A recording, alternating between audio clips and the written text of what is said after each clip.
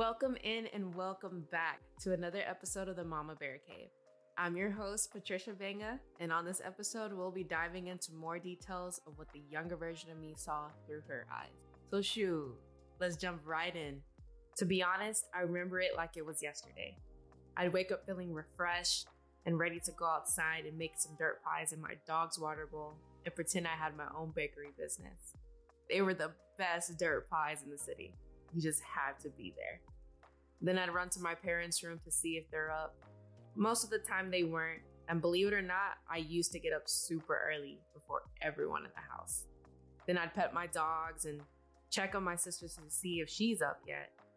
Then after 30 minutes or so, I'd hear a shower come on from my parents' room and know either one or both of my parents are up now. If one of them was still in bed, I'd hop right in and snuggle up with them or annoy them until they wake up. Then we'll watch whatever's on BET at the moment. This is right before the whole house becomes alive, and I'd live for these moments. After that, my parents would whip up some food in the kitchen. You'd have pancakes, sausage links, eggs, and toast with butter. I can just smell all the different aromas. Now this is what happens on a good morning. What happens next is what will set the mood for the rest of the day. Will my parents get into an argument? Will my parents not argue? So I developed this weird feeling that something's about to happen. It would feel like those movies where the sky slowly becomes dark and the wind starts to pick up. Then you look at the ground and it starts rumbling.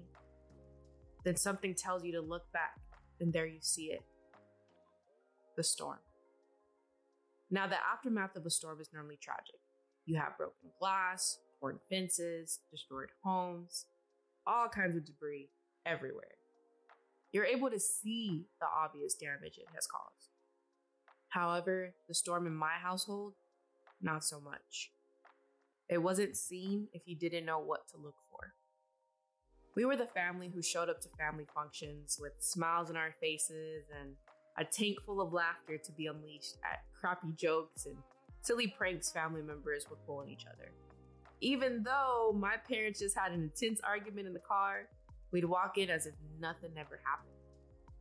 We had the perfect mask for each occasion. Until one day, my mask eventually started to crack. And when it did shatter, I was then labeled as an ungrateful and disrespectful child. The more labels put on me, the angrier I became. I had family members label me as many things, and my all-time favorite has been bipolar. I've only been diagnosed with anxiety and depression, never bipolar disorder. And let me clarify something. I've noticed when my family members try to diagnose me with something, it's not because they're trying to figure out what's wrong so they can help, but to pick a label to blame when I react negatively to their crappy behaviors, rather them having to reflect on what they did or what they said. They're not slick. I try not to let it bother me since I'm actually getting help instead of just treating it as that's just how I am, compared to most people in my family. Those family members need to get their house in order before they try even peeking through my window. It's interesting how they label me as if they have me all figured out, but has never once asked me what was wrong.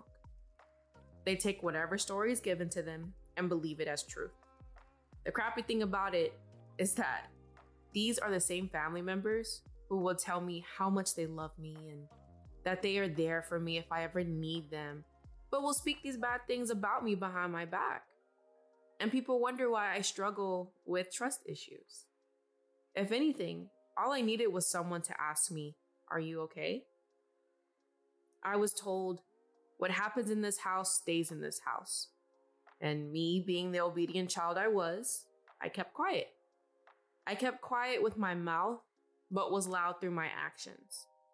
I'd fall asleep in class, even though I always loved to learn.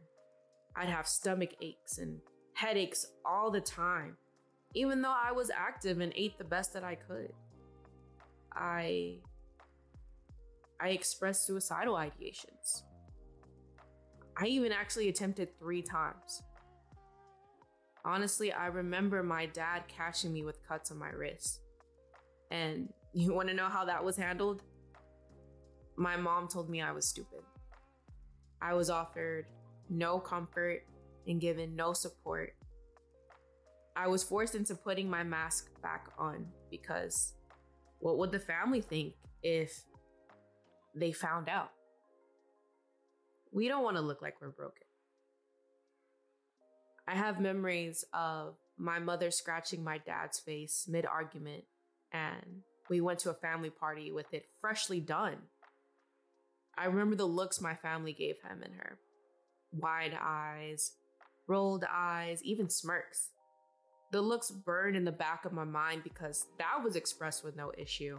But yet not one person said anything. All of them stayed silent. Their silence spoke volumes.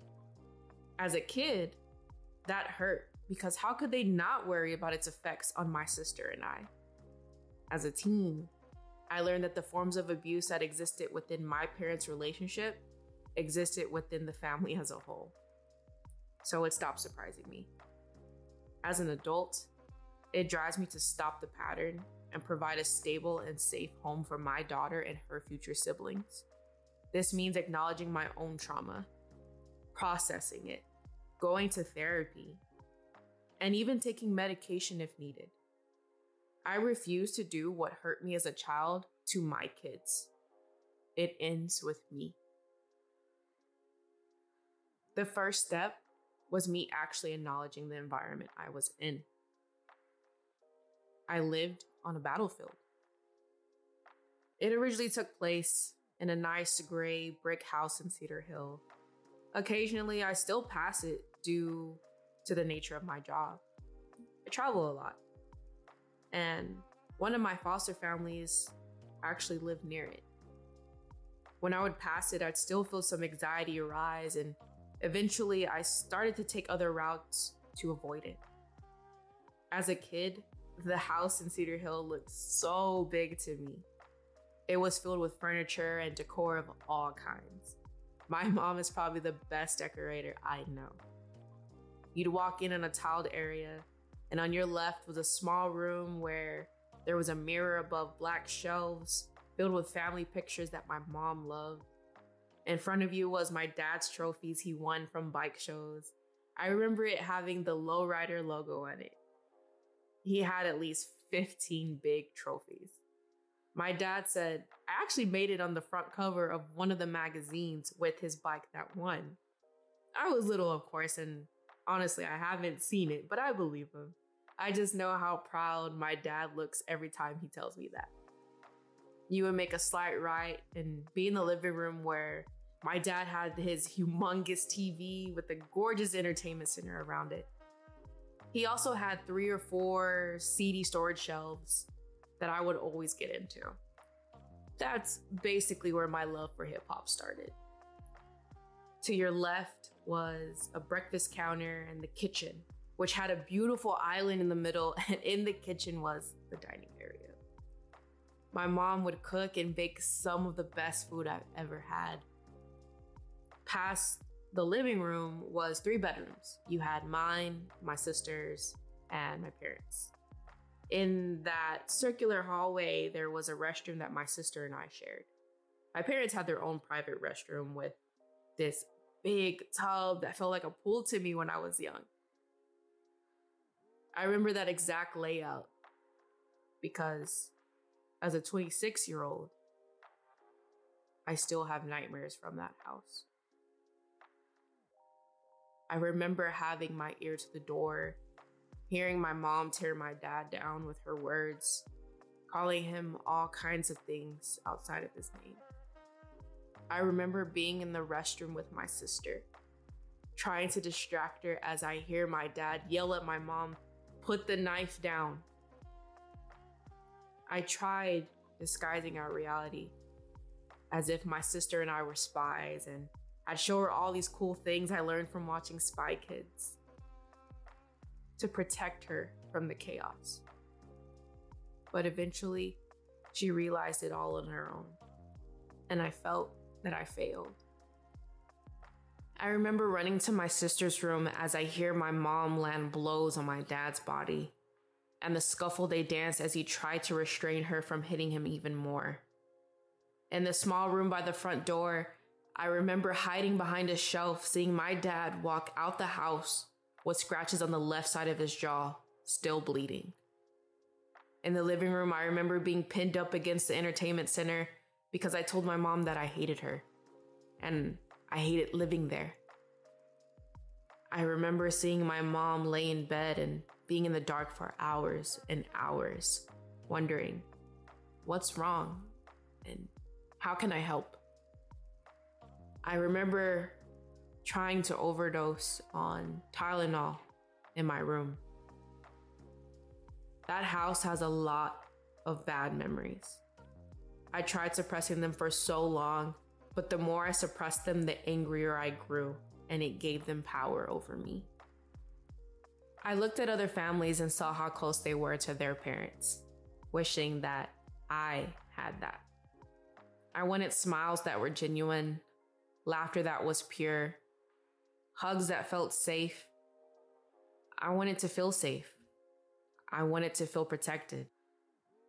I wanted to feel loved. I didn't want to live in survival mode. I remember I'd invite my sister in my room and shut the door, putting on cartoons to drown out the hateful arguments my parents had with each other. I'd have this specific pillow that I'd snuggled with whenever I would cry. I'd pray every night that we'd make it through and try to fall asleep for the next morning. I would be anxious of falling asleep, just waiting for the night my parents' fight finally surpassed what is normal. And now it's time to call the cops. That night never came, but the sad part is what was normalized was already considered domestic violence. Hitting, scratching, threatening, yelling, gaslighting, threats of suicide. I mean, we were even isolated from my dad's family. I was robbed from seeing my family on my dad's side. Being able to visit them for Christmas, celebrate birthdays, knowing their favorite color, going to their sporting events, just being able to know them. It was one thing I refused from continuing when I finally turned 24 by reaching back out to them.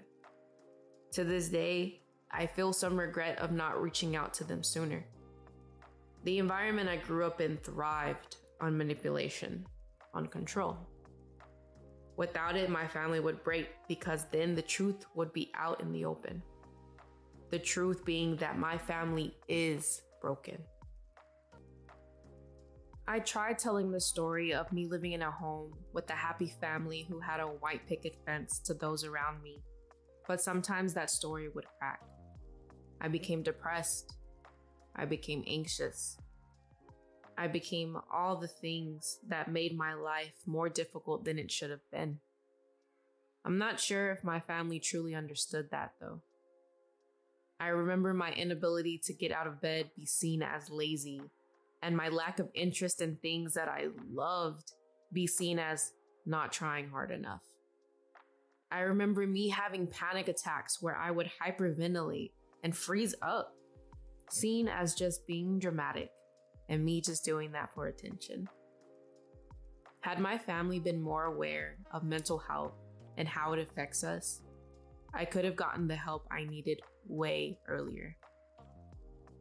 The focus has been on the wrong things in my family, and that's why nothing has changed, and generational trauma is passed down like a family secret recipe. I may not have came from a healthy family, but it's my responsibility for a healthy family to come from me. And we'll put a sticky note on my story right there. Thank you so much for listening to the Mama Bear Cave once again. Make sure to follow me on Instagram at the Mama Bear Cave. The link in my bio will navigate you to all other social medias that I'm currently on.